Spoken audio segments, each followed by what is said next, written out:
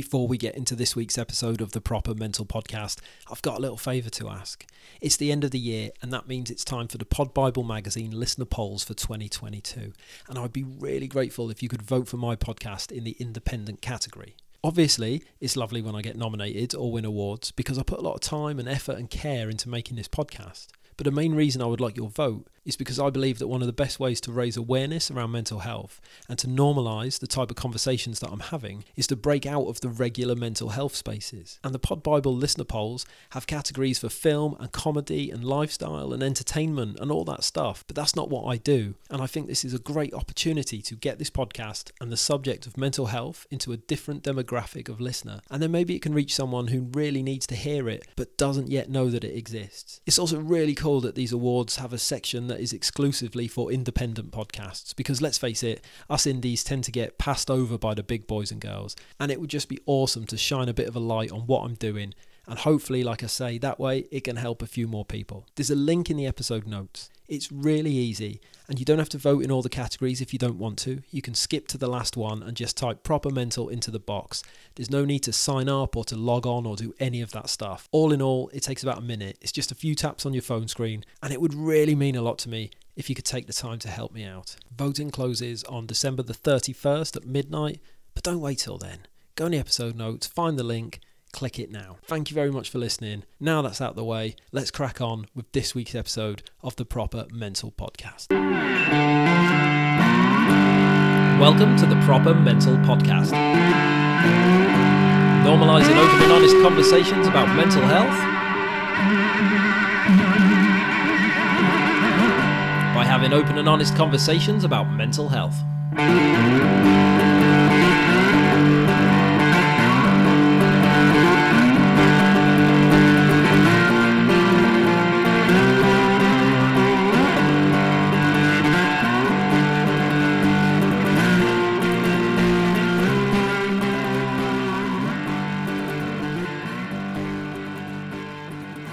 And welcome to episode 110 of the Proper Mental Podcast. That's got a nice ring to it, hasn't it? 110, what a lovely number. My guest this week is Hannah Phillips, who is a writer, a speaker. She's the founder of Wonderful Women, which is an organisation that looks to bring women together to inspire and motivate each other. She's also an ambassador for the Big Moose charity, a charity that Hannah credits with saving her life. We talk about them a lot in this episode, so you're going to find out all about the incredible work that they do. And Hannah grew up around mental illness and experienced OCD herself as a child, but she would hide her struggles from the people around her for many years before things came to a head. And it was only reasonably recently, when Hannah gave up alcohol, which was her biggest coping mechanism, that her mental health really started to decline rapidly. And she started to make some plans, those sorts of plans. And really it was a chance encounter that kind of turned that round and stopped all that happening. And I'm not going to tell you what that is. Hannah's about to tell her story, so I'm going to let her tell it. But it's a lovely story. It's a very inspiring story. And since all this happened, Hannah's really been able to take control of her mental health. And, she's just on a mission at the moment. She's speaking, she's writing, she's raising awareness, she's doing loads of stuff with Big Moose. It's just been really inspiring to watch. So Hannah's a friend of mine. I'm not quite sure how we know each other. It's something to do with social media, but we became quite good friends online. She's always been a huge supporter of the podcast. And I've just been, just impressed and in awe of the way that she's just been going about stuff over the last few months. I just think she's wonderful. And so we were going to do this podcast back in the summer, and we met up because we live quite near each other, or my family live quite near where Hannah lives. And we met up and we were going to record a podcast, and we ended up just sitting and chatting for about 4 hours and drank far too much coffee. But this time, you'll be glad to know, we obviously managed to get it done. And there's quite a cool story around this podcast, I suppose. So we recorded it in person, which is lovely. And we were walking around a place called Pembrey Country Park, which is like 7 miles of coast and forestry, which is very near to where I'm from. And it's a place that's very special to me. Pretty much all my childhood memories involve me and my cousins running wild through those woods. It's the place that has given me my love of nature and my passion for outdoors. And it just features really heavily throughout my whole life, really.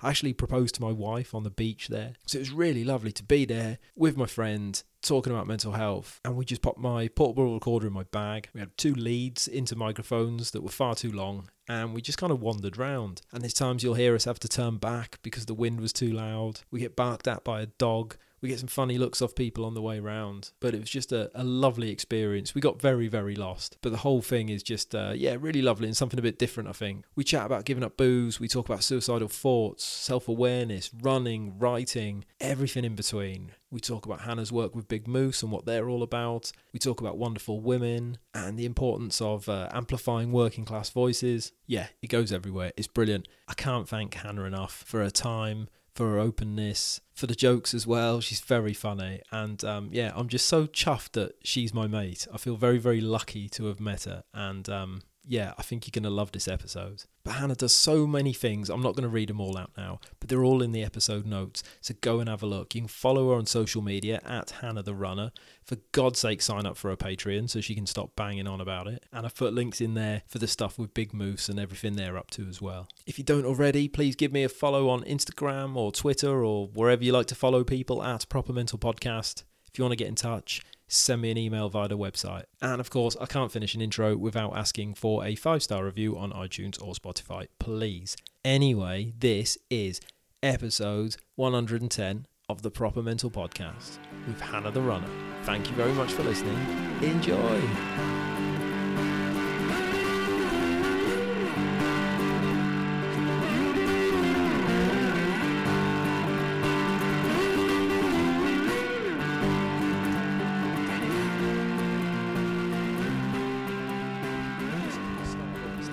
As long as it's kind of like a fist distance towards your mouth, it should be all right. Just kind of somewhere in front of your face and be fine. Oh my God, can you imagine if someone walks around the corner now? We're bound to see someone. You be Johnny Cash and I'll be June Carter. We'll tell them we work for Springwatch. Nice. And, I would like to work for Countryfile, if I'm totally honest. I feel like the Helen Skelton vibe sometimes. Yeah. So. Yeah, that's the way, mate. That's the way. Anything you want to talk about specifically or avoid, or no, we'll just go for it. Yeah, cool. So here we are with another episode of the Proper Mental Podcast, and my guest this week is Hannah Phillips. How are you, mate? I'm good. I'm excited. Oh, me too, mate. Me too. I think there's going to be some really weird background noise on this one. So where are we, Han? What's going on, mate? I know. I feel like we should explain. We are in Pembrey. Is it national park? Is it a national park? It's a country park. Country park. On the west coast of Wales. Yeah. Yeah. Look at me asking you for geography. I know. Yeah. Going for a walk with the microphones. Going for a walk in the microphones. Yeah. So we're strolling through the forest right now. So we were going to meet up anyway, weren't we? Yes. And have a coffee, and then we thought, well, why not do a podcast? Let's do it. Because we were supposed to do it last time we met up. Yeah. And then we just sat and drank coffee all morning and didn't do anything. No. So now's the time. Now's the time. Yeah. Where do you want to start, mate? I had an idea where we could start. Because I saw the video that you did for Big Moose. Right, yeah. Let's start there. Should we start there? Like, yeah. What led you, where was your head at in the run-up to you going into Big Moose and all that sort of stuff started? So, I'm going to say 18 months ago now, I was really poorly. Really, really poorly. And I've been really, really poorly a couple of times.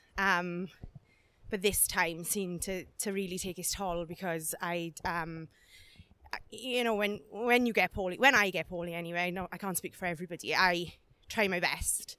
So I do lots of running, I do lots of writing, and I'd given up alcohol, and I was just trying, but I was swimming against the tide constantly. And we were in West Wales, funny enough, because I don't live in West Wales for reference, in our caravan. And I had said to Scott, can you look after the girls because I'm going home? And he was like, what do you mean you're going home? And I was like, I'm going home and I need you to look after the girls. And thank goodness he didn't let me go home, because in my head, home was the end. I had no more fight left in me. And like I said, swimming against the tide, and I'd been doing it for about 6 months, and there was just nothing left. So he kept me there, and he bought us some time, thankfully. And I always, it's a lot of water reference, but I was treading water then until I could get another plan together, so to speak. Yeah. And I work for Welsh Athletics in the day for the social running provision called Run Wales. And we had been in touch with a charity called Big Moose. So Big Moose is a cafe in Cardiff that aim to leave the world better than they found it. There's lots of background stuff. I could probably spend the entire podcast talking to you about that, but I won't. And they have these massive, massive teams for Cardiff Half and things like this. So I'd been involved a couple of times, and I'd gone down for a meeting pretty much the week after I had told Scott I was going home. And Jeff and Chloe are a father-daughter team that run the whole project. And Jeff had said to me, "You okay?" And I was like, up and down, because I am really very open about my mental health, because I think it's the healthiest way to be, which is ironic. And Jeff had said, "Oh, you don't seem that well," sort of thing. But he didn't say it like that. He's really, really intuitive people they are. And he said to me, "Oh, listen, we've got this provision at the moment, and I don't know whether you're interested." And I was like, "Oh, what?" And he said, "Well, we're giving out blocks of therapy to people that might need it. Okay. Free. We just, we realised during the pandemic that people needed help, and we've got this if you're interested." And I did that classic thing where I was like, no, I'm fine. I'm absolutely fine. Use it on people who need it. And Jeff is really clever. So he said to me, "Well, I tell you what, even if you don't think you need it, why don't you try it and you can let me know, because we're trying to sort of like firm the project up." Okay. So you can give me your feedback. So, because he was like, it's good for everybody to have a bit of therapy in it. And I was like, "Oh, okay then." And 2 days later, Graham, the therapist, called me. And I just burst into tears. And I was like, "I'm done." And then I think it was 2 days later, we had our first session. And 4 sessions later, and I'm an absolutely different person. 4 sessions. 4 sessions. Wow. Yep. Just goes to show, huh? Yep. Yeah. So they use a therapy called Human Givens. And Human Givens is quite known for its quick results. Yeah. So they just tap in quite quickly to the problems. Had you done any therapy before? No, which is funny, because I've been in the mental health system for goodness knows how long. But no, I'd never had therapy, so it was, and we had it on Zoom, and I'm really socially awkward, especially on Zoom, which is interesting really, because I'm such a show pony, but I hate Zoom. So when I knew I was going to be having these therapy sessions, I was like, "Oh no, God, I'm going to say something really inappropriate," which is kind of the point of therapy. Yeah. So it worked out fine. So yeah. Nice. So you mentioned, like, in the build up to that, you were aware that things were slipping. Were you aware that they were slipping because you've been there beforehand? Yeah. So I've been at that point probably 3 times. It is, I say probably, you absolutely know how many times. I've got OCD, which was diagnosed late in my 20s. So I've always had sort of a fascination with suicide. But what happens is when I'm very poorly is it switches from a sort of fascination. And I say that not in a light way, sort of like it's one of the obsessions that you sort of ruminate over. Yeah. Let's unpack that a bit, maybe. Yeah. What do you mean by a fascination? So you sort of, when I'm really poorly, and I'll start thinking, well, you're probably better off not you. And then this sort of snowballs, as it does with an obsessive thought. And I've probably had those since I was a kid. And I don't mean in a, "Oh, you're probably better off," I get to the point where I'm so exhausted, I'm like, I'm better off not you now. Yeah, because I'm just putting a strain on everything and everyone and myself. So it's just better off being out the way.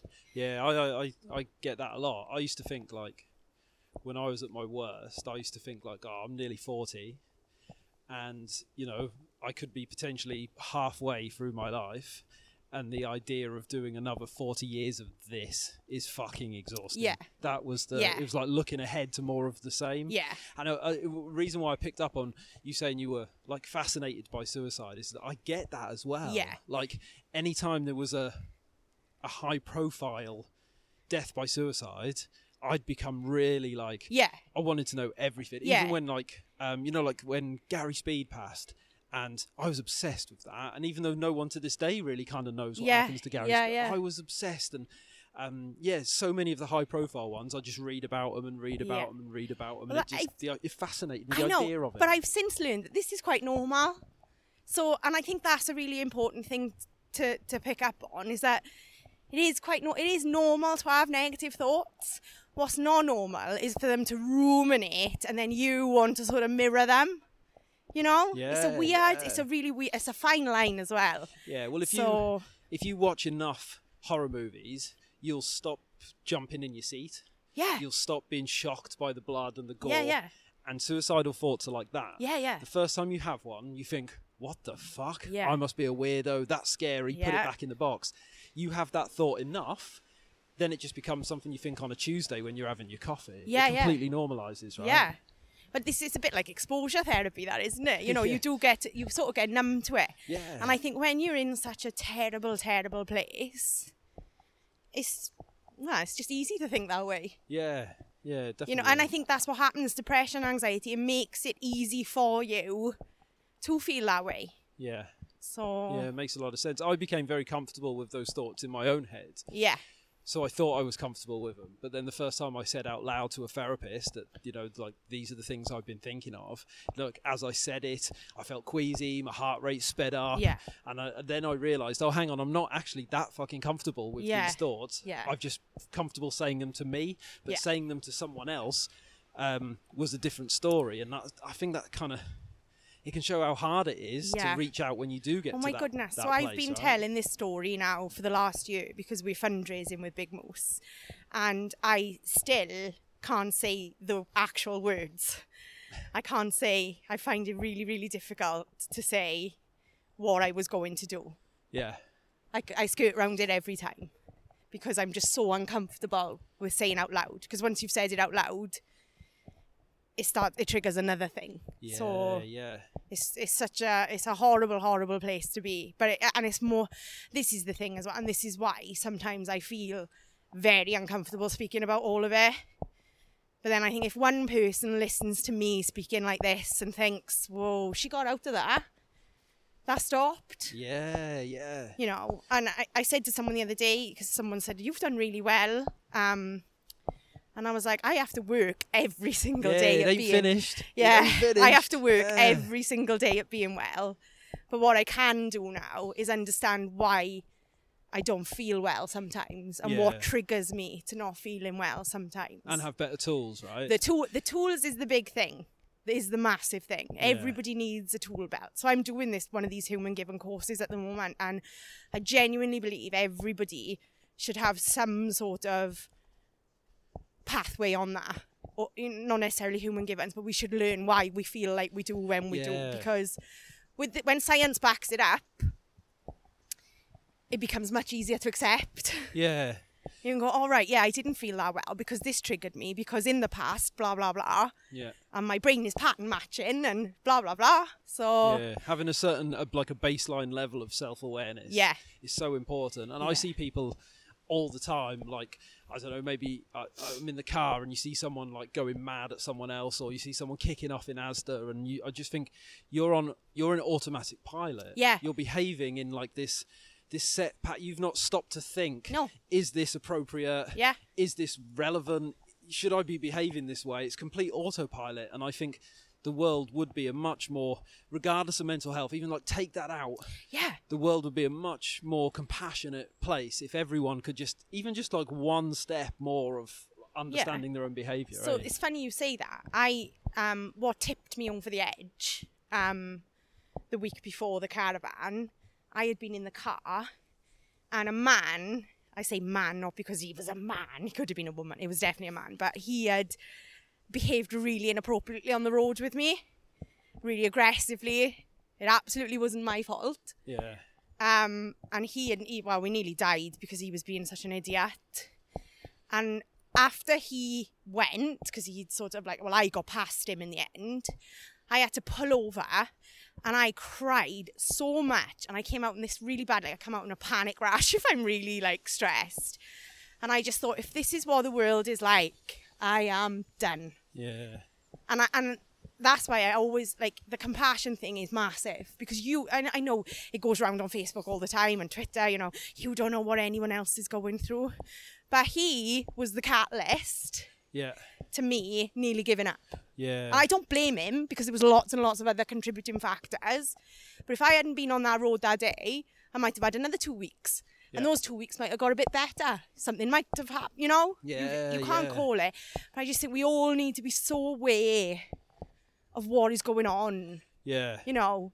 Yeah, I think that. I always think road rage is a really funny thing, you know, because it's like, and I think I've probably said this before, but if I'm driving in my car and I come up to a roundabout or something and maybe my foot just slips off the clutch and I have to stop when I shouldn't stop, I go, oh, whoopsie. Yeah. When someone does it in front of me, it's like, oh, you fuck's sake, you prick. It's the same thing. When I do it, it's like, oh, watch out. You know, like some like little voice in my head just goes, oh, silly you. And then someone else does it and suddenly I'm like Hulk Hogan. But it's weird, isn't it? That whole thing. Like you say, that person who's slipped off their clutch in front, they could be coming back from the hospital after saying goodbye to a loved one. They could just be having a really stressed, crappy day and they've made a mistake. Yeah. I don't think anyone's driving around thinking, oh, I'm going to get up to the roundabout and just slam on to see who I can wind up. I don't feel that this man was trying to wind me up, mate. In hindsight, we laugh about it now. Scott goes, oh, remember that time? That bloke really upset you. And, you know, it was just the tipping point, you know? And I was just like, if this is what the world is like, there always has to be a tipping point.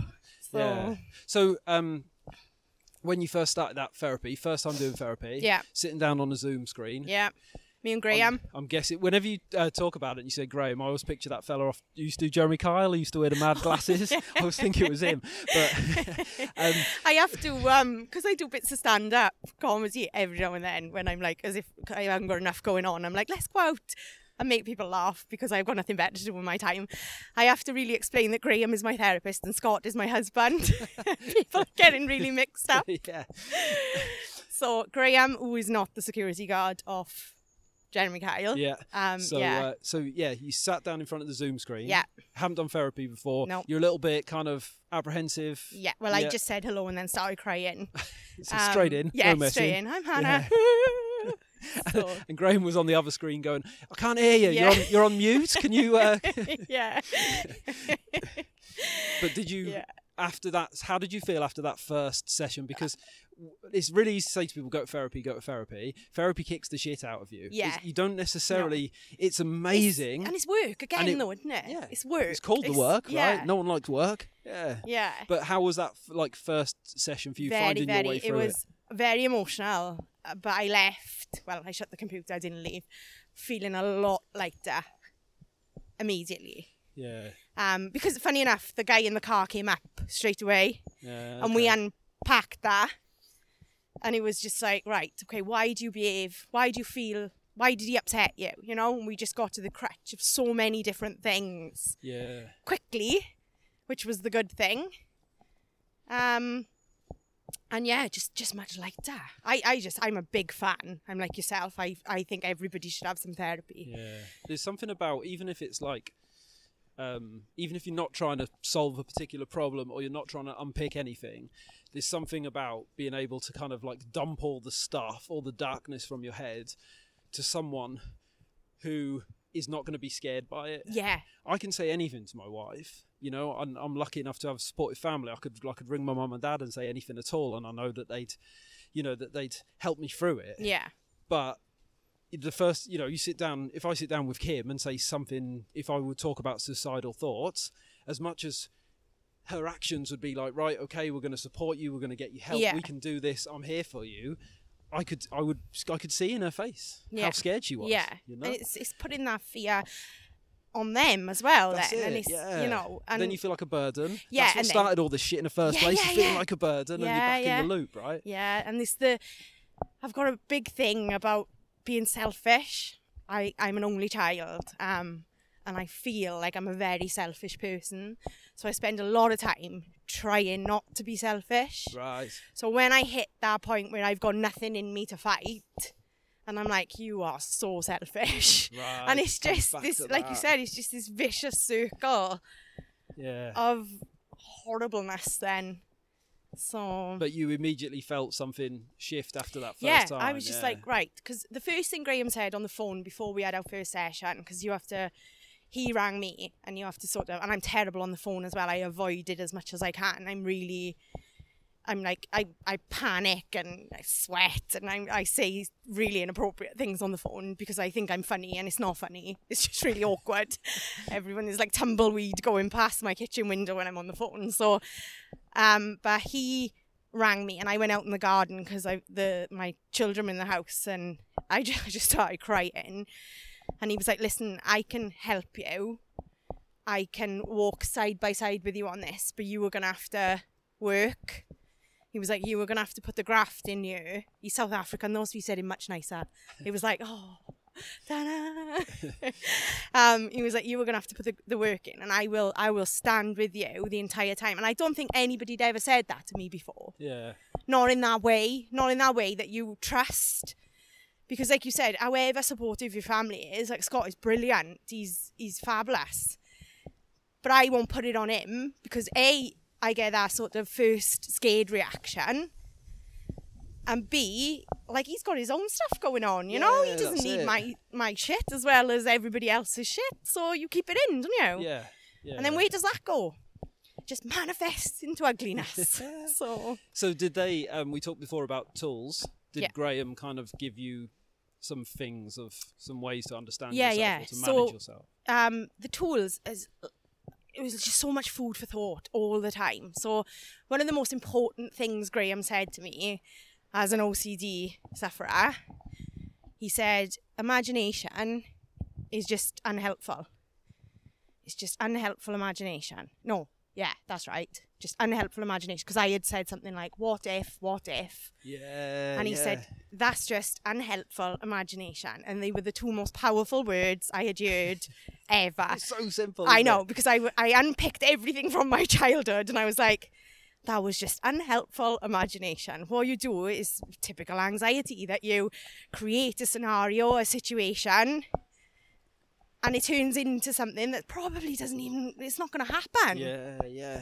You know, or if it does happen, it doesn't blindside you in the way you think it's going to because you've already created it. So It's like, it always amazes me how sometimes the simplest things, they just hit at the right time.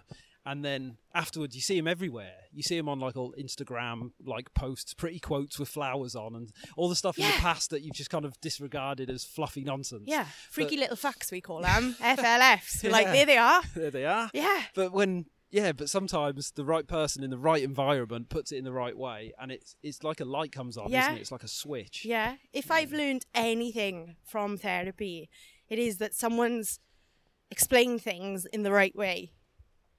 And it's gone, right. Because like you said, it is just all so simple. Yeah. We create so much of our own stress. You know, but it's not always as easy as that, is it? Because, you are put in stressful situations that you have no hold on. But if you've got those tools to sort of see you through it, it's game changing. That's it. And you learn to get better at using them. So they are like actual tools, right? So just because someone buys you a drill doesn't mean you can put a shelf up. You've got to have a few goes. Yeah. And it's like we were talking before. So like this weekend, as we're recording this, my car blew up driving down to Wales and I had the kids in the back and no AA cover and it was all just a bit of a mess. And I was saying to you before that if this had happened like 2 or 3 years ago, that would have, even though I had some tools there and I had some understanding and that level of stress would have broken me and I would have been aggressive. I'd have been snapping at the kids. I'd have been getting upset and almost like paralyzed by the situation. But now I'm even better at using those tools. So it was a case of, right, okay, what do we need to do? How can we solve this problem? How can I get these kids home?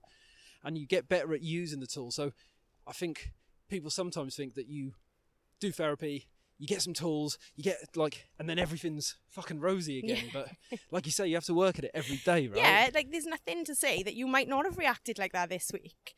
It's just that you've got those tools now. Yeah. And those tools are at the right place, right time, and you know how to access the tools, you know? Yeah, the toolbox was open. It's just got more options. Yeah, so Yeah. it's difficult. It's really difficult. But it's very empowering, like waking up and going, I don't feel great today. This is going to be a bad day. That was always me. I'd wake up and Yeah. put my 2 feet on the floor, and I would know straight away Yeah. this is going to be a good day, or this could be the start of a fucking horrible month. Yeah. And having that sensation hasn't really changed. It's less. There's bigger gaps Yeah. between them, but I still get it. But knowing this could be the start of a really horrible month, but it's going to be okay. Yeah. So it's not so much that it solves your problems; it just makes you better equipped to manage them, right? I always think it's a bit like surfing. Like, I don't surf. I have no idea how you surf. I've got no balance, no, you know. So I'm looking forward to this analogy I already. know, Then, but I always think, like, if you take your board out, you could either get really flat waters, or you could get really crazy waves, or you can get some in between. I think. yeah, I'm sure you could. I don't know, but I always think, like, you don't know what water's coming in, Yeah, you know, yeah. and however much you try and predict it, because we have Met offices and things, you can't. Yeah, You can't. but you can put yourself in the best position Yeah. to to and stay I think on your board. you mentioned like self-awareness earlier, and I think that's the biggest thing. But it's also again can be the tipping point. Like, I am so self-aware that it's uncomfortable sometimes, Yeah, and it's hard to be kind to yourself then. So yeah. it's just a balance all the bloody Yeah. time, innit? One of my biggest therapy learnings in recent times, like this came in the last few weeks, and my therapist Trish, she said to me that all of your behaviours, all of this, the ways you react to stuff, the way that you act, the way that you see yourself, she was like, was put in place to protect you and keep you safe. Yeah. And that was my light bulb moment. Yeah. Because then, rather than hating myself for being different to everyone else, I realised that at some point, little me was just doing the best he could Yeah. with what he had, Yeah. and that no longer serves. But it served me for a long time, and just trying to have Little me. little me. That's what it is, though, isn't it? Right? Yeah. It's looking back at the little Tom who made those decisions that Yeah. don't serve me anymore, and having compassion for myself because of those things, rather than hating myself for those things.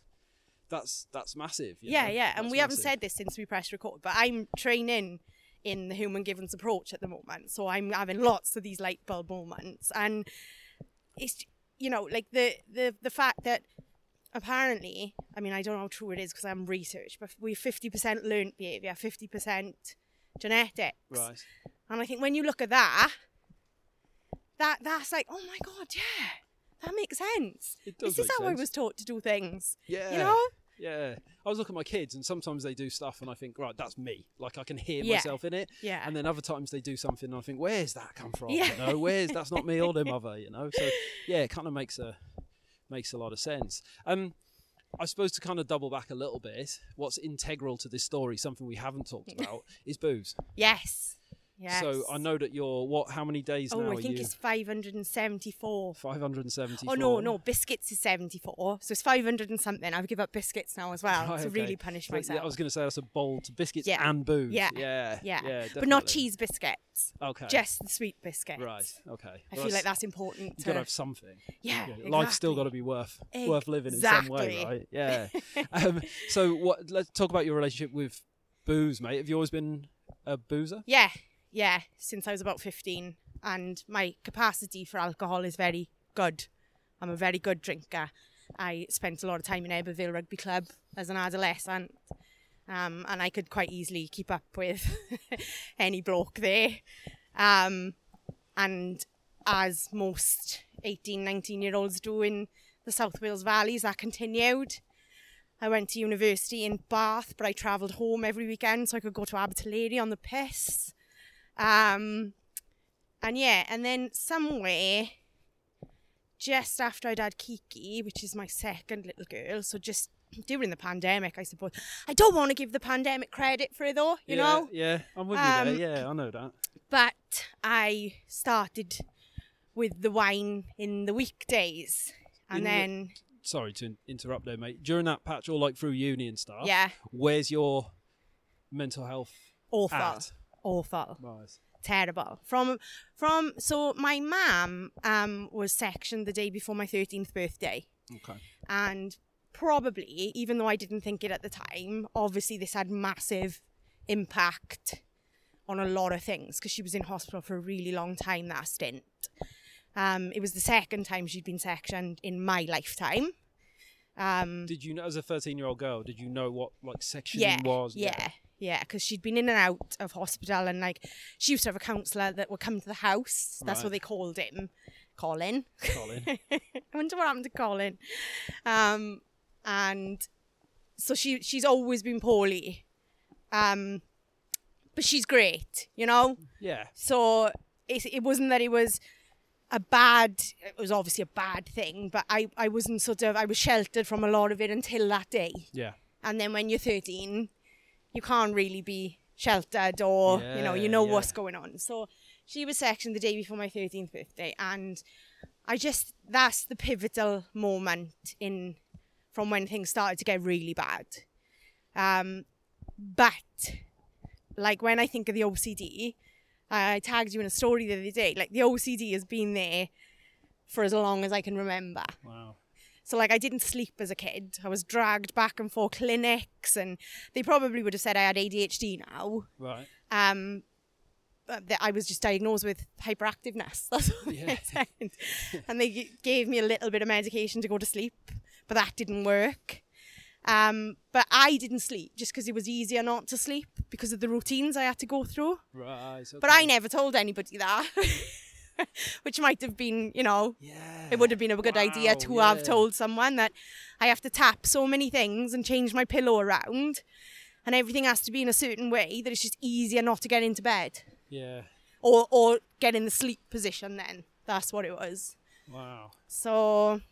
Yeah, so there was that's OCD. a lot, man. That's a lot for a little person to be stashing away, right? Yeah, I'm laughing at it now. Like when I listened to your Stuart Ralph episode, like I genuinely believed if I didn't walk down the stairs in on our house the right way, Guy Fawkes would be at the bottom of the door. Wow. And if I didn't walk out the big room, we had a big room in a certain way, if I didn't tap the door frame in a way, and I can still see how I tapped, Yeah. because it went on for so long. Had you kind of forgotten about that little bit? Yeah, until I listened Stuart's to Stuart. episode. And Stuart was like, I thought there was a shark in the bath. And I was like, oh my God, I thought Guy Fawkes was at the bottom of our house. Wow. But yeah, Elvis was in the other room. And I would love to speak to a psychologist who could pick apart why they were big male influences, dead men. But yeah, so, and like nobody ever picked up on that, ever. Wow. Which is insane. Yeah. But why would they if you're not telling them? Yeah. So. And then after Mum gets sectioned. Yeah, so we had a rough couple of years then. And then I went to uni. I mean, with all that going on and you still did well enough to go to uni, that's sort of pretty amazing in itself, Anne, really. Yeah. But like I said, it wasn't bad. It was normal. For you, it was normal, right? Yeah. So my dad, this is probably why there was prominent dead men in the house. My dad was a bit of a character. We lost my dad last year. We say lost, not funny. Lost him. Off he went. It's a funny expression, isn't it? Yeah. He'll turn up again. Yeah. He died last year. But he was a very interesting man. He was very, how would you say, eccentric, I suppose. Yeah. So, like, we never knew where the money was coming from. And at some point we would have an awful lot of money. And then we would have no money at all. Yeah. And then sometimes we would have trading standard officers in the house. And sometimes he wouldn't come home for the night. And he'd come home without a belt because he'd been locked up. Like, we never paid for electricity in our house because he had, like, he was very clever. Right, wired our house up to everybody else's in the street. So instead of like next door having to fit the whole street had a little bit of, Yeah. So like, he's fair. Yeah, he's fair.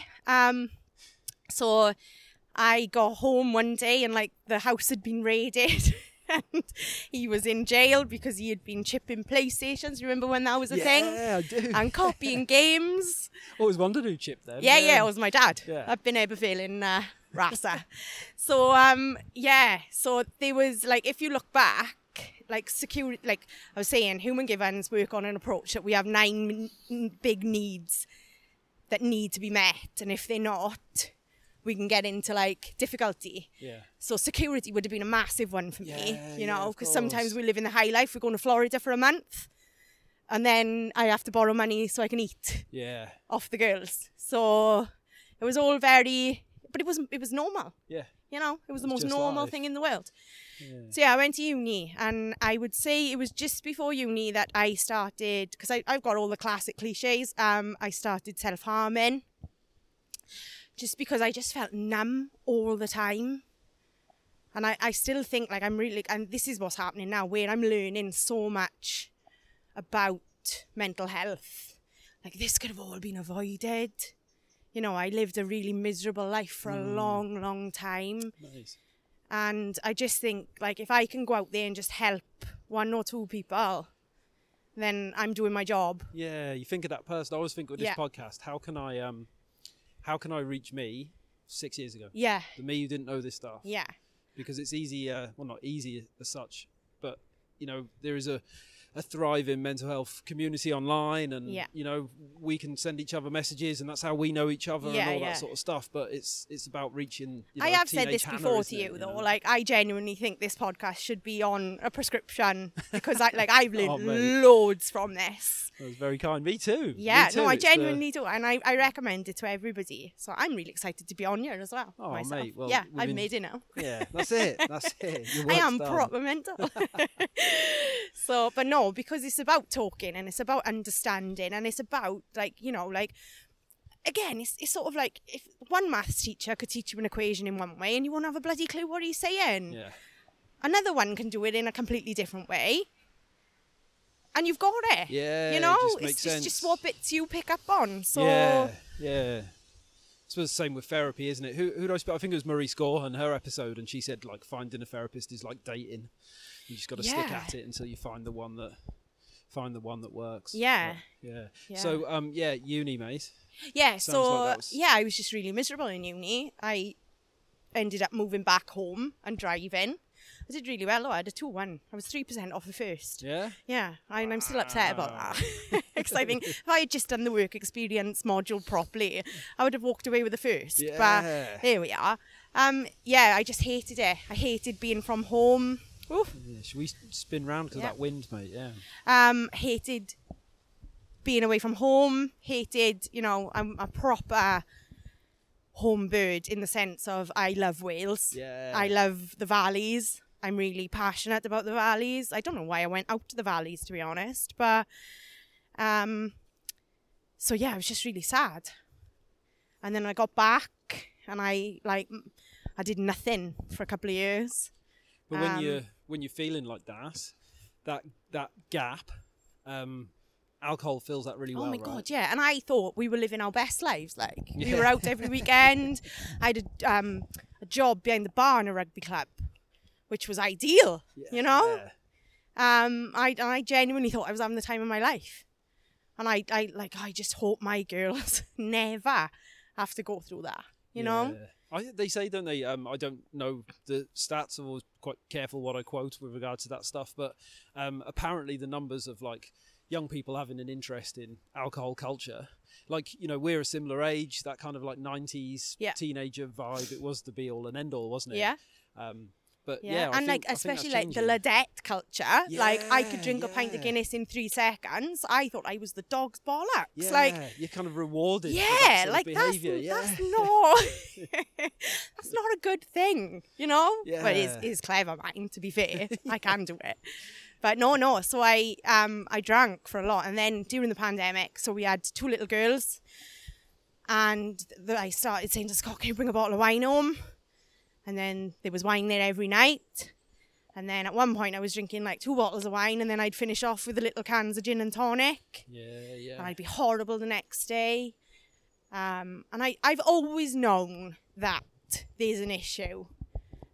just because I'd be the last to go home, and I'd be the last at the bar, and I'd be like, oh no, and like if it was like stop tap, I'd be like panicky that I couldn't have another drink, and you know, I was the one that drinking wine on the way home still, you know, after you've just had a full day and night out for the rugby. Yeah. And I used to think, right, next week now we'll stop. Next week we'll stop. And then we were down in the caravan again in West Wales, and I did a full weekend because it was my birthday. And my birthday always falls on a bank holiday. And we did a full weekend of it. And we were on the beach, and Blossom, my eldest little girl, had asked me, could she go to the toilet? So I had to take her to the toilet. And I was really resentful that I had to put my wine glass down and take her to the toilet. And I was like, you're on a beach with your children. This is not a day out. This is ridiculous.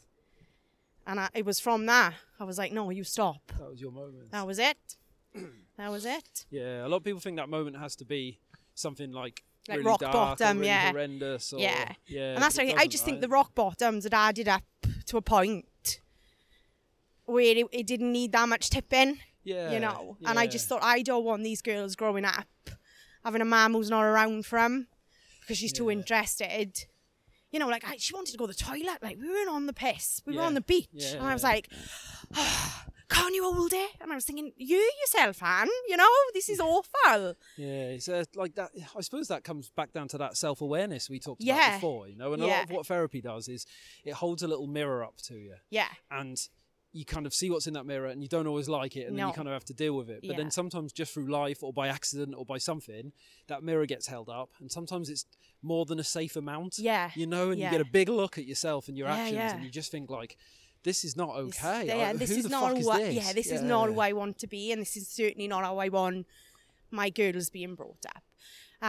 But that was the day that I decided, but I still carried on, weirdly enough.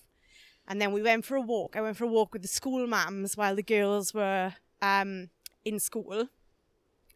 And we'd gone for this walk up the mountain in Merthyr. It was lovely. And we went back to a pub in the country, like it's like the Pont Styx, so it's like a country. So we had 2 pints, and I was pushing for a 3rd pint.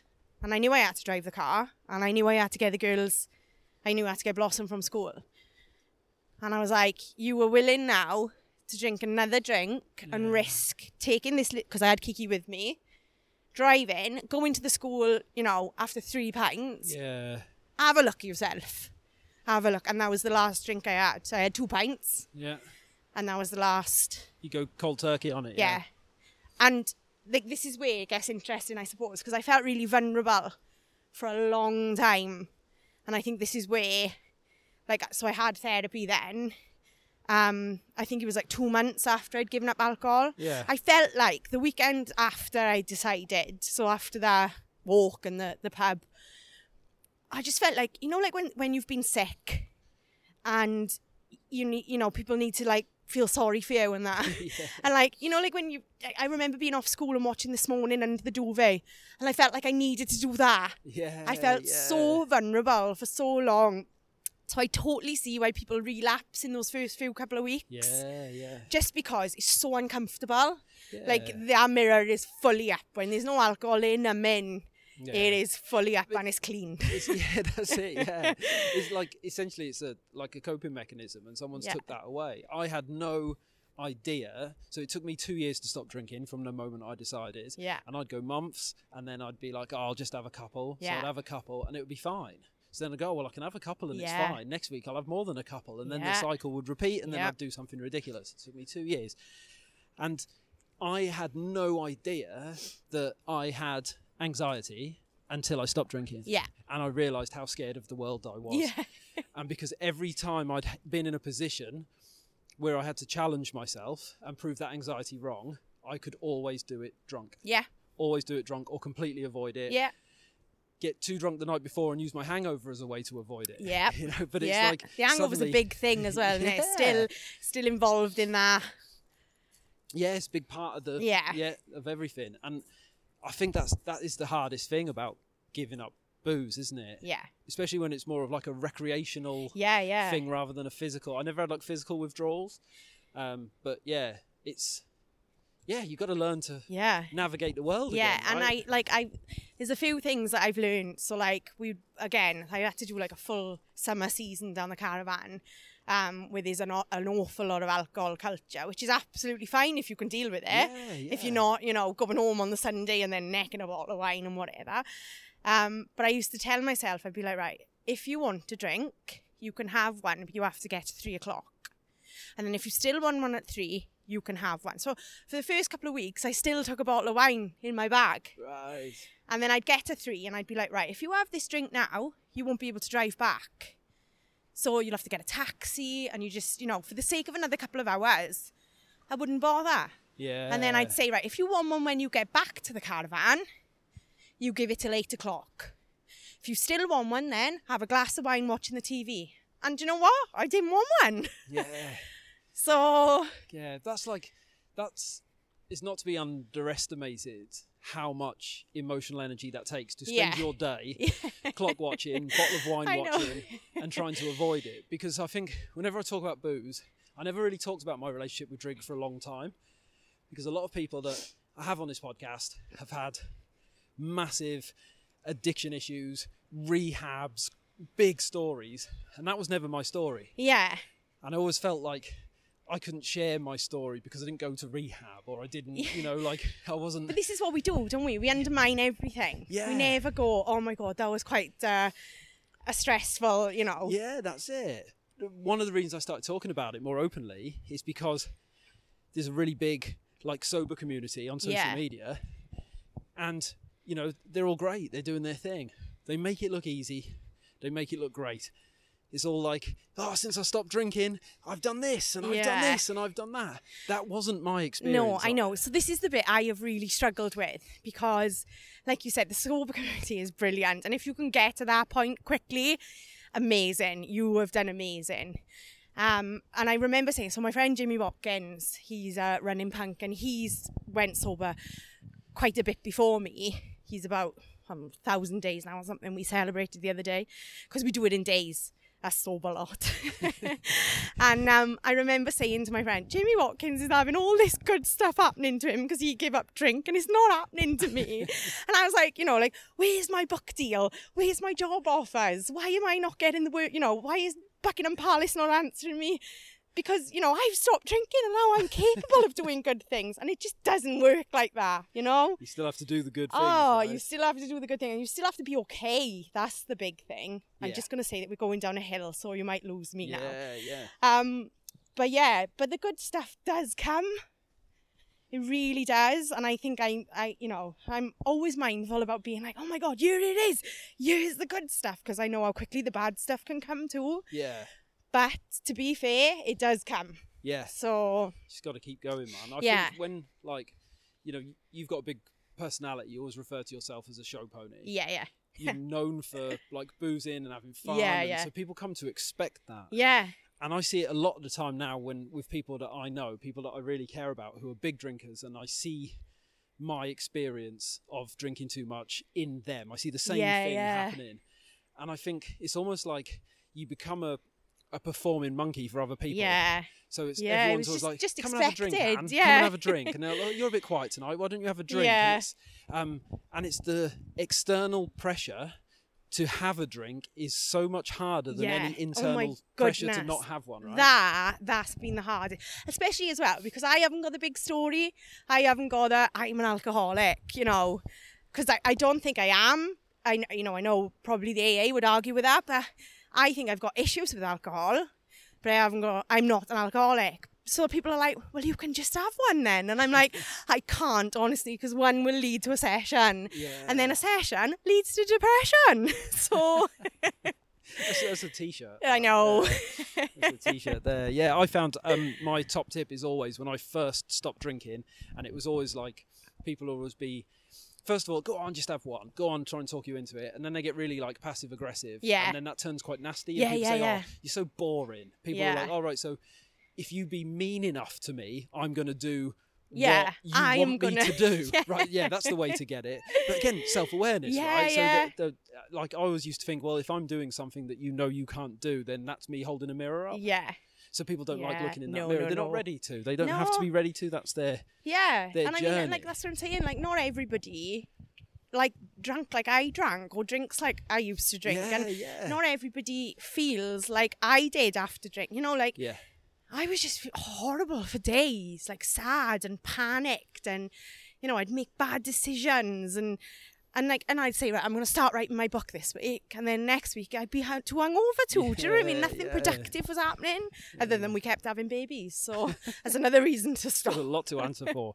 So my top tip whenever I was going into pubs when I was newly sober, one of the first things I'd do on the way in is pick up an empty bottle of Bud or something. And then you can have that on the table in front of you. No one can see that it's empty. And every time someone's like, "Do you want a drink?" I'll be like, "No, cool, I've got this you're one." right. And they just leave you.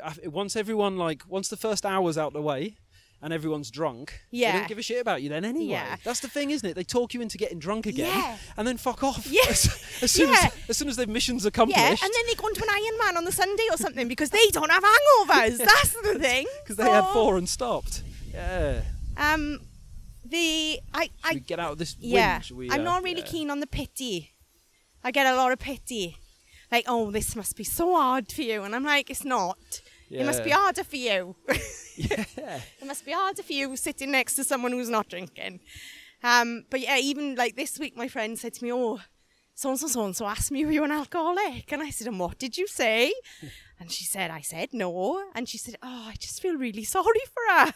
I was like, "Don't feel sorry for me. I am now living my best life." Like, so. Yeah. It's funny, isn't it, that someone giving up something that's essentially poison. That's what booze is, right? If you drink in large quantities of it, you're poisoning yourself. Yeah. Something that makes you sad, really affects the quality of your life, and you make the brave decision to give that up. And people feel sorry for that I know. rather than... That's such a weird thing, isn't I it? know. Yeah. It's funny. I just, you know, it's each, like, stay in your own lane, innit? If you that's can it, go man. out and get absolutely shit-faced and be fine the following day and not want to kill yourself and not hate the world, then, you know, I'm jealous of you. You know, Yeah. I can't do that. And, like, even Scott said this week, Scott's not a big talker, but he said, we were talking about drink. I've got a hen do this next weekend, Right, yeah. which will be interesting because obviously I haven't done anything like that sober. And I was Hen-dos, like, holidays, all yeah, the big ones, yeah. innit? And I was like, oh, I don't know how I'm gonna, you know, fare up. And Scott said to me, you just got to remember that you're a better person without it. And I was like, do you know what? I needed to hear that. Yeah, So yeah, definitely. yeah, for someone who's not emotive. Yeah. But then funny enough, Blossom asked me, so Blossom is 8, and she asked me a couple of weeks ago, do you think you'll drink again? And I said, I don't know. You know, you can't call it, can you? And I went, why? And she went, I don't really want you to drink again. And I was like, boom, put that in my back pocket. Yeah, that's it. Call on So- that whenever you want. Yeah, it's weird, like, because I always think my relationship with drink was the way it was because of the way I was, right? It was my Yeah. crutch. It gave me my superpower. It allowed me to navigate life. Yeah. And then I stopped, and so I stopped around about the time Reese was born, so I can always remember it by how old Reese is. Yeah, So like 6.5 years. And then this summer, I went to see Pearl Jam in Hyde Park. Yeah. And I was with Kim. I was with my 2 bestest friends in the whole wide world that I've been mates with forever. And before we all kind of like grew up and stuff, that's what we did. We went to see bands Yeah. and festivals. That's what we did together. And we were in the sun with my favourite people, watching my favourite bands. And I thought, you know what? I really fancy a beer. And I've done sober festivals. I've done Yeah. sober gigs. I've done all that sober in that time. So I knew it wasn't like some weird flashback. Yeah, you know? yeah. And then I spent about an hour sort of humming and hawing, like, should I, shouldn't I, shouldn't I, should I? And Kim said to me, have a beer if you want a beer. And I thought, you know what, I'm going to have one. Yeah. And I went and I had a beer, and it was really nice, and I kind of like liked it. And then I had another one, and then I had another one. And after the third one, I just kind of thought, oh, I don't feel like another one anymore. I feel like fine. And I just got on, and we watched the gig, and we went back to the hotel, and everyone was like tucked up in bed by 11:30 because we're not young and drunk anymore. And then I was thinking, well, for so long I was scared to have a drink in case one just turned into like a whole weekend. And then I thought, well, I'm not the same person who had to stop. Yeah. I've been in therapy for 4 years. Yeah. I've changed my entire life. Yeah. So it's different then. Yeah, so I yeah. can start to play around with that relationship. Yeah. I've not had a drink since. I've not had another beer since. Yeah. You know, and that was back in the summer. But it was a really interesting experiment to get to that place. where I Yeah, thought, and again, that's another tool for you, though, isn't it? Like, I fancied a beer. I had 1, 2, 3. Nothing terrible happened. I'm okay. yeah. You know? Yeah. It's And really I interesting. think it is about, like, so the big thing as well is, like, whether you actually fancy a beer, as in the taste of a beer, or you want the effects of the beer. Yeah. And I think they are two very different Two things. different Because there's a things. couple of times, well, not a couple of times, probably every night still, I could murder a glass of white wine. yeah. Like, I could, you know? But I know I won't just have one. Yeah. So I'm not at that Yeah. yet. Yeah. It takes time. But doesn't you it, and know, who's confidence to say and- in 5 years' time we could be having this conversation again, and I've gone, do you know what? We went out for a meal and I had a glass of white wine. You know, Yeah, we yeah, don't that's know. it. We could both be sat there with an empty bottle of Bud, Yeah. pretending to each other. Or we could be in the Priory. Yeah, we could. Say, Either remember or. when we did that podcast? Yeah, and said we didn't have a big enough story. Now we Here have. it is. Yeah. So after like that sort of almost dependency, right, on booze. Yeah. How much do you think giving up and putting that crutch down? How much of a part did that play in the slide that led you to Big Moose and all that stuff? Massive. Yeah. Massive. Yeah. I just think I had nothing to fall back on. I was numb. You know, there was nothing to numb anything. There was everything I was feeling full hammer and tongs. yeah. And, you know, like, again, it was the self-aware. There's a picture of me. We went down to Ogmore and I said, just got take a picture of me. And I was like on day 2 of not drinking. And I felt like it had been years already at this point. And then I remember having a picture taken at day 9. I was like, take a picture of me. I'm changing. Because I still felt bloody terrible. Yeah. And that was the May. I gave up in the May, and it was the June that I decided to go home Yeah. Wow. on that day. Yeah. So it's definitely in there. Yeah, in yeah. there It's, somewhere. it's, you know, and I don't think anyone should ever underestimate the effect stopping drinking, even if you only have 1 or 2. Like going on a sober night out is a whole new world, isn't it? Yeah. And I think if you've done one night and that's all you plan on doing, well done if that's what you wanted to do, you know? Yeah. Because you shouldn't underestimate how hard in this culture it all is. So Yeah, it's hard, isn't it? Because you want to kind of like drink the Kool-Aid and tell everyone should Yeah. be sober, everyone should do therapy. Yeah, But yeah. Not everyone is like particularly No, fucked up, that's- so they yeah, don't, that's the need, thing. don't need either of those that things. is exactly it. You know, like I've got friends who can just go out and have 1 or 2 and enjoy themselves. And I'm like, Yeah. how do you do that? And they're like, because they were level-headed, happy people. That's it, yeah. So, yeah, it all... mate. So that's like, it's led to all of this that we've just talked about. It's Yeah. led to some huge changes in your, Yeah, in your massive. life. You're training to be a counsellor. Yes. So the Human Givens, I am doing the diploma in that as we speak. Ready to give back, really, because I'd say it saved my life, but more importantly, it changed my life, you know? Yeah. And I think because it's all well and good saving someone's life and putting them back on that path. And then what? Yeah. What Yeah, happens that's then? Such a good point, isn't it? Yeah. Such a good point. Yeah, get people out So- of crisis, and then Yeah. what's the saying? You can't heal in the same environment that made you sick. right? Yeah. So the changes have been, like I said, like now I can go, good stuff's happening to me like it happened to Jimmy. Yeah. So yeah. So I'm training. I went to London a couple of weeks ago. And I think it's worth saying, like Human Givens is a different kind of therapy. They work on a fast approach and they work on the approach, you know, the 9 needs need to be met. And it's just fascinating. Yeah, I'm going to see if I can get them on actually. 'cause Yeah, that sounds, definitely. sounds really wonderful. It's like, I think it's quite groundbreaking stuff. Yeah. I'm new to this side of things because I've been the other end of things. Yeah. So I don't know how much groundbreaking stuff is happening, but I would say this is one to definitely watch. Wow. Yeah, that's So- fascinating. Eh? And you're doing loads of stuff with Jeff and Chloe at Big Yeah, Moose. yeah. So they are fundraising this year for Project 1 Million. They're trying to raise £1 million to give back to you know, provide this therapy for people who need it. Because it is literally... So they're going to raise the money, and then Yeah. people can refer to them. Yeah. And they're going to. So at the moment, yeah. anyone can access Big Moose for therapy. They can have 4 free sessions of Human Givens. Wow. Yeah. And that's £400 a time. Yeah, yeah. So And they they're- need to raise the million so that they can keep providing the therapy.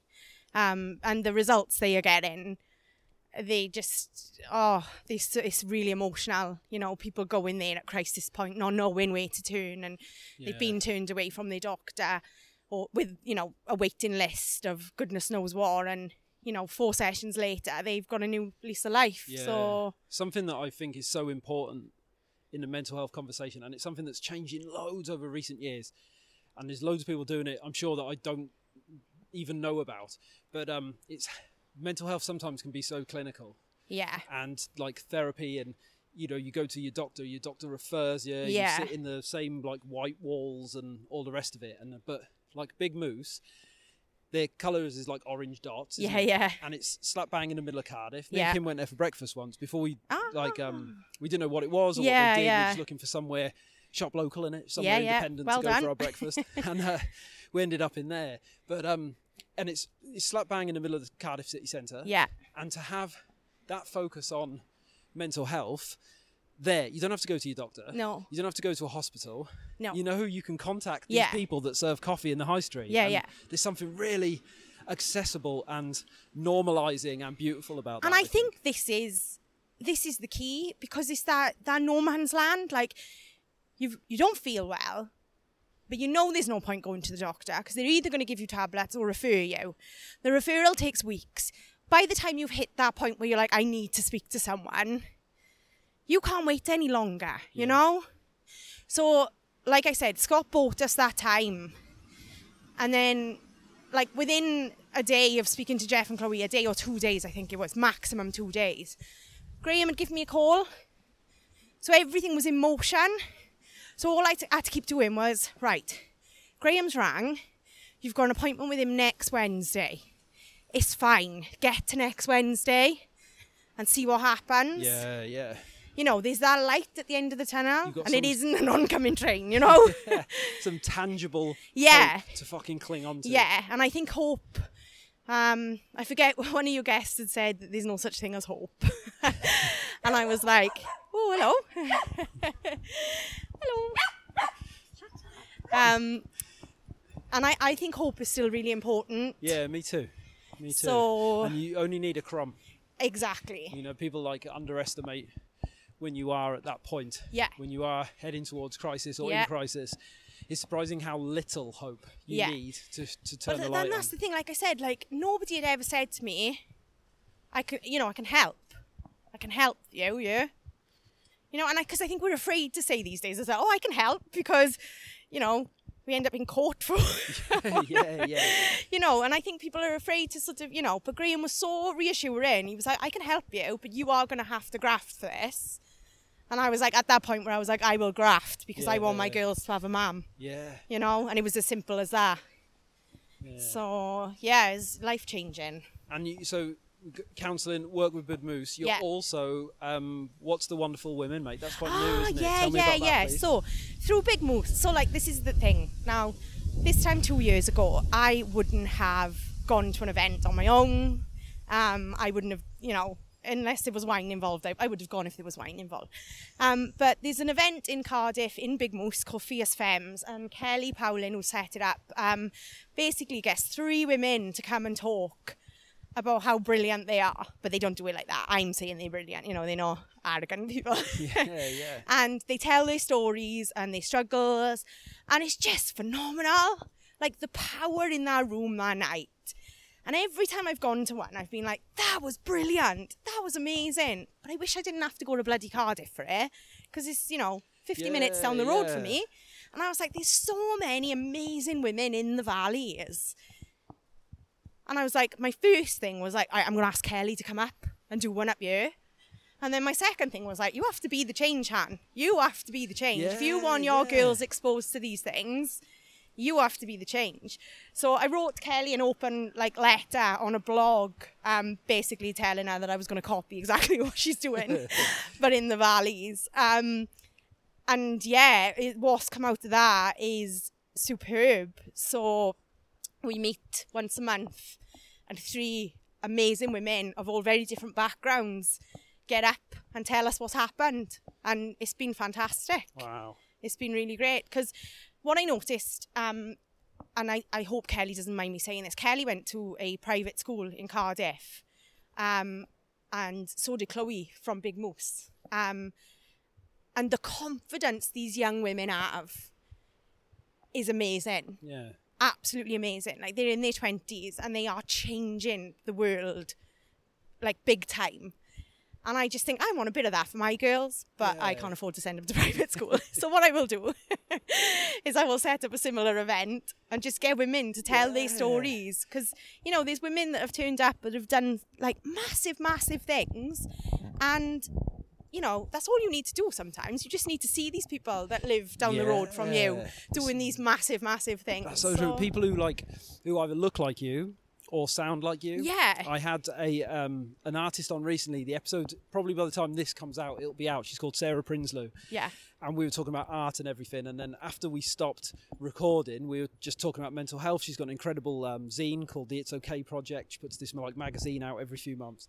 And we were talking about the lack of working class voices in the mental health conversation. Yeah. And I thought, do you know what? Like, it's so true, isn't it? Yeah. We're so used to looking at these people, and everyone's like dead rich or dead posh. You know, everyone's rich and posh to me. You know? And same. it's like you kind of, I don't know, if you can't see yourself in someone's story, sometimes you can feel distant, like it's okay okay for them, but not okay for me. And I just think I'm coming up 40 now, and I just think if I had their confidence and drive at their age, how different things might have been. Yeah. You know, and it's not too late. Like, you can change the world whenever, but I just wish I had, you know, I just want that for my lot, you know? Yeah. But if they're anything like me, they won't leave the valleys either, so, you know. But I just, and like, I had a wobble doing this course, funny enough. We have to do some sort of like practical things, and we were up in London, and I was the only Welsh person there, and I was certainly the only Welsh working class person there, and I was like, I said to I took the tutor to the side at the end, and I was like, I just feel like a dick because of my accent. And she was like, don't you dare do that. And I was like, but I do.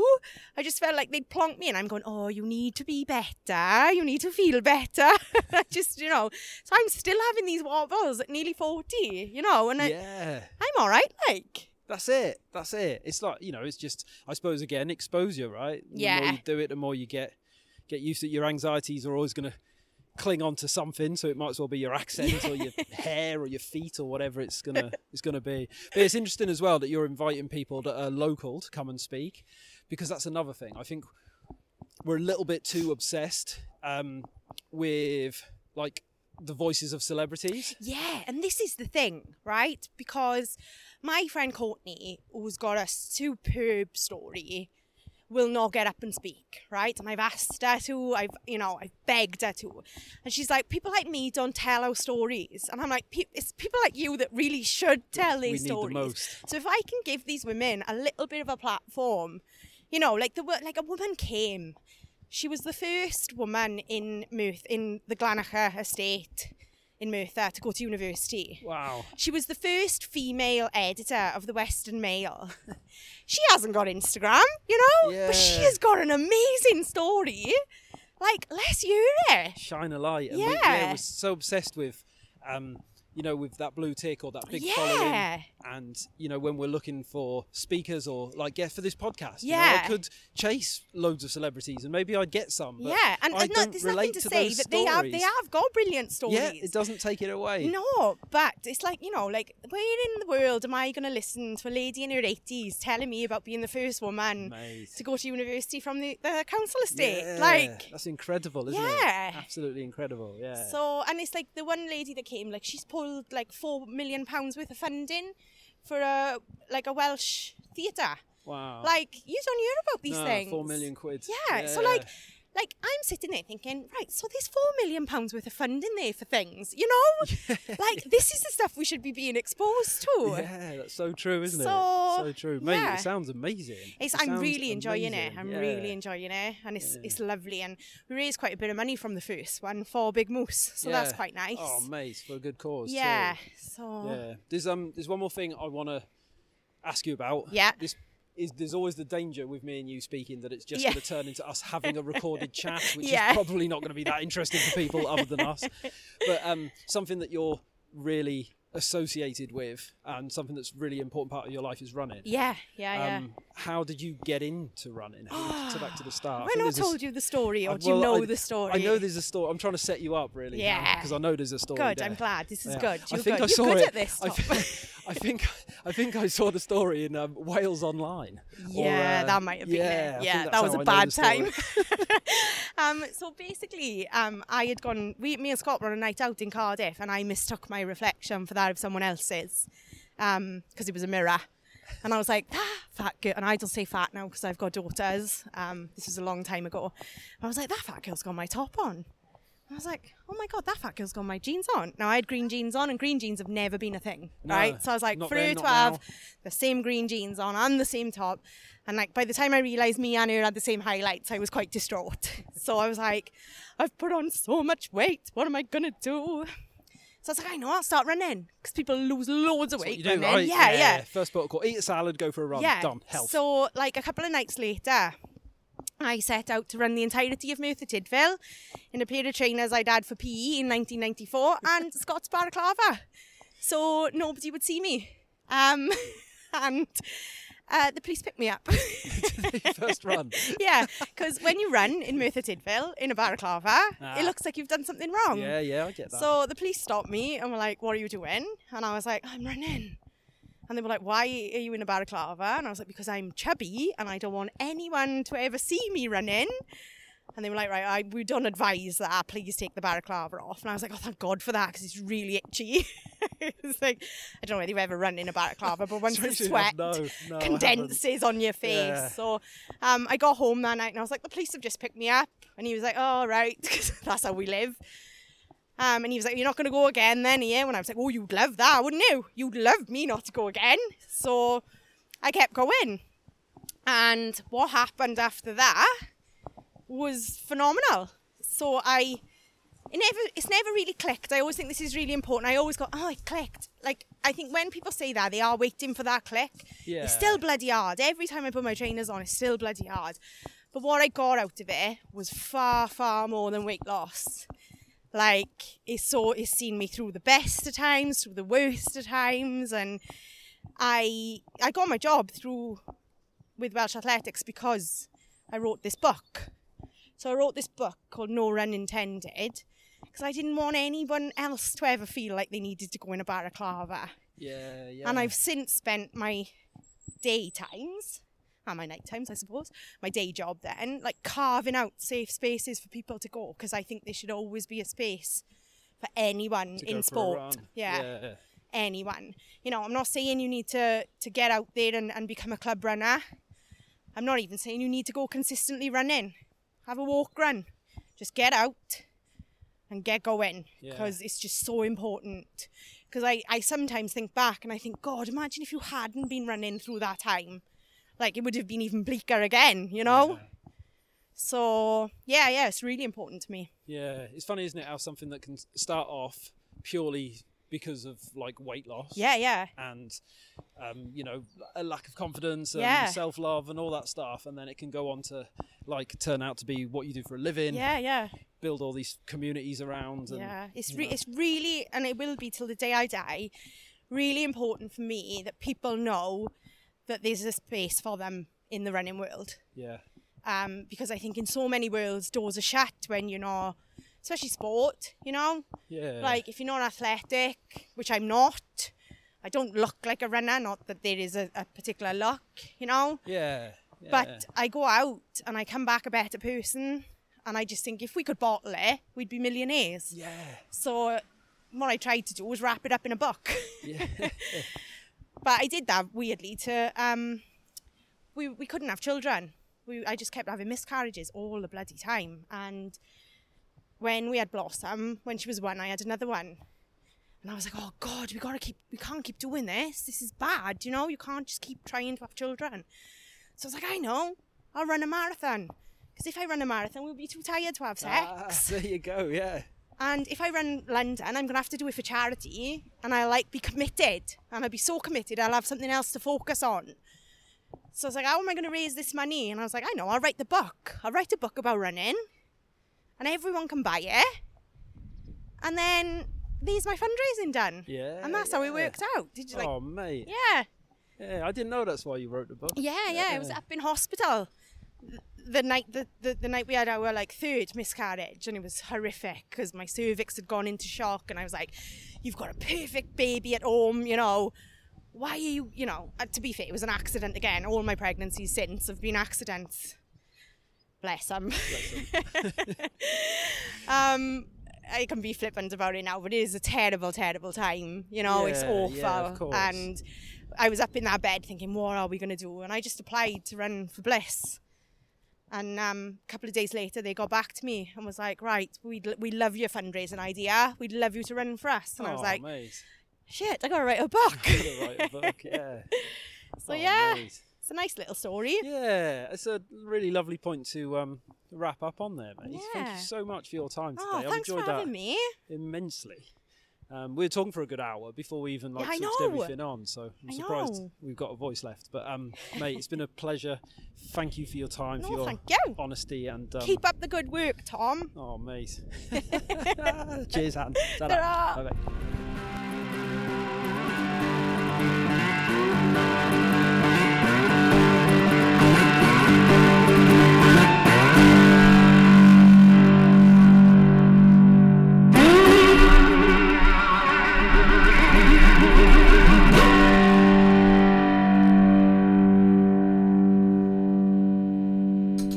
A big up to the Proper Mental Podcast.